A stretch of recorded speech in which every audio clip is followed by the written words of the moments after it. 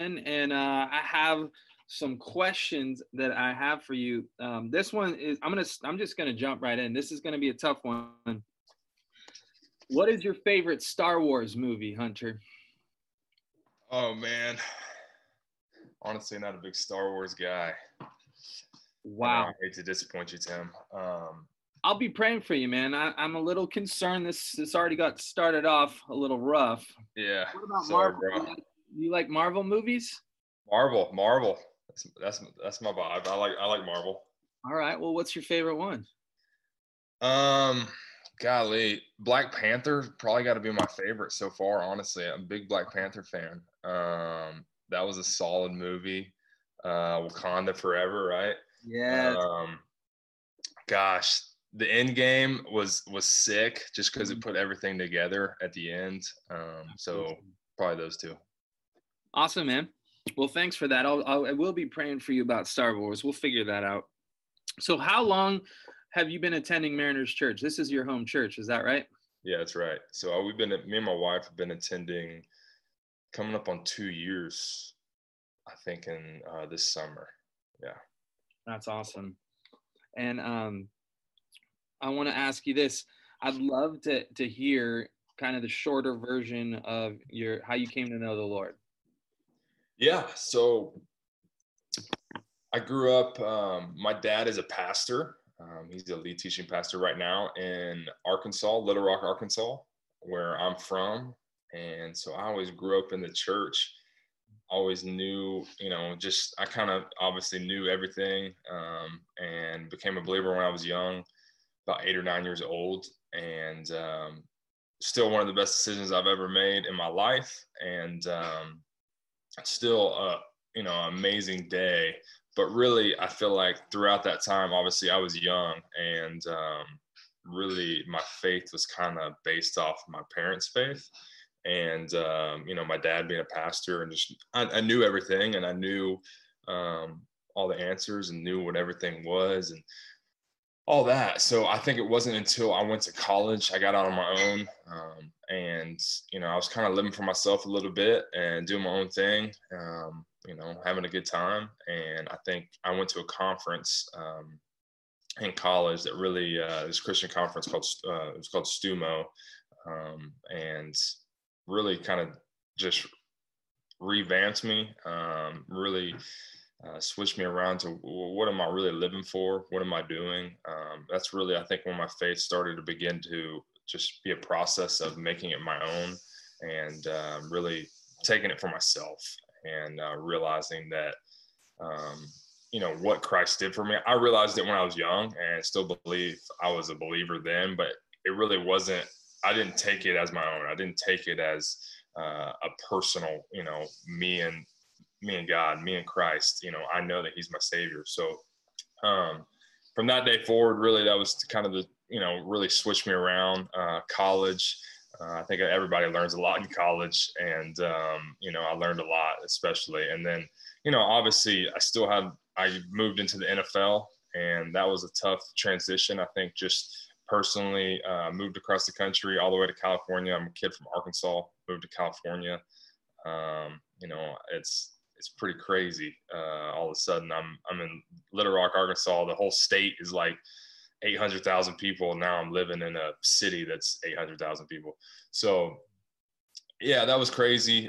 Just an adjustment, and just still figuring out, making my faith my own, living it out, and trying to just use my platform for His good, and just continue to do that. And so, to this day, I still struggle with, different things, obviously, but you know, God is good, and He's definitely very present in my life. That's awesome, Hunter. Thanks for sharing that, man. So, tell me about life in the NFL, and what does this look like for you, and with faith, like the intersection of faith and football. Yeah, it's I'm really blessed. Our team, we have a coach that's a believer, and so our team has brought on a chaplain, and we have a full-time chaplain for our team that really pours into us. So just on the growth side of things throughout the season and throughout different things that we're going through, we're able to grow and see a lot of growth through our locker room. I think we're making a big change in our locker room with a lot of guys. The biggest thing for me, I think, is just living out my faith. Obviously, when Christ comes into your life, something should be different. And so just being in that locker room, being with all those guys, I try to, just with what I say, what I speak, obviously I'm going to mess up a lot too. That comes with the territory too. But, just trying to be a servant, be a leader, talk different, and just, being different. Sometimes I've seen it come to a lot of guys start asking questions, and they start coming to you about different things like, why are you married at 24, or why are you doing that, why do you love your wife so much, and just different things like that, to talk to guys about Christ, and it gives a little avenue, just an easy way to talk to guys. And so on the personal side of things, that's kind of just living out my faith, to try to be different, try to do something different than what other guys would usually see, especially just at our level, I think. And then on the field, biggest thing I've learned is playing for an audience of one. That was one of the biggest things I learned in college, that no matter what is going on, kind of block out everything else, and you're really only playing for God.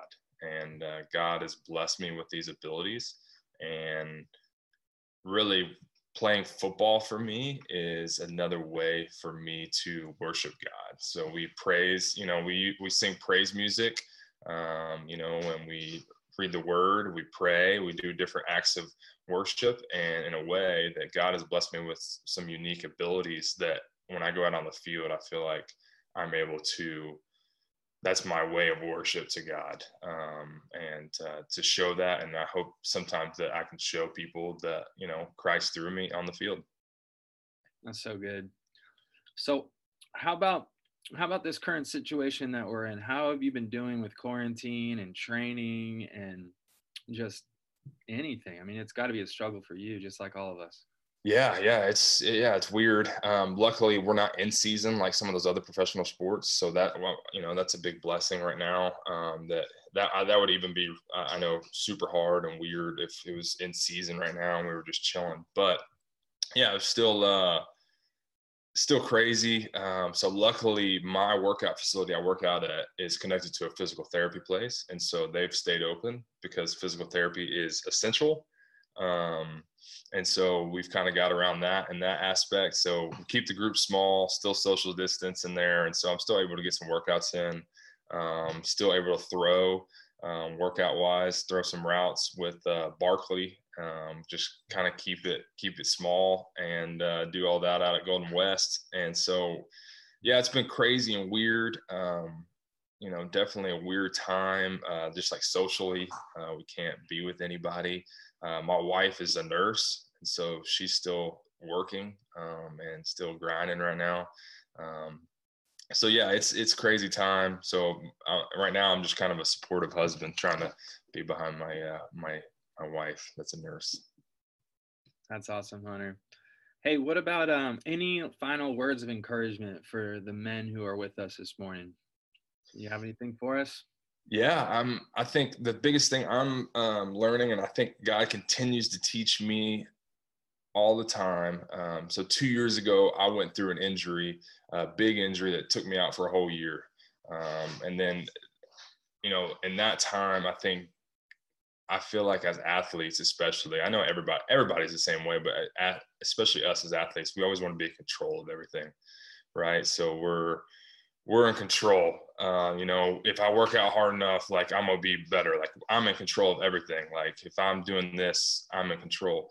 And especially 2 years ago when I got hurt, I think God just reminded me, like, He's in control. He's ultimately in control of my life.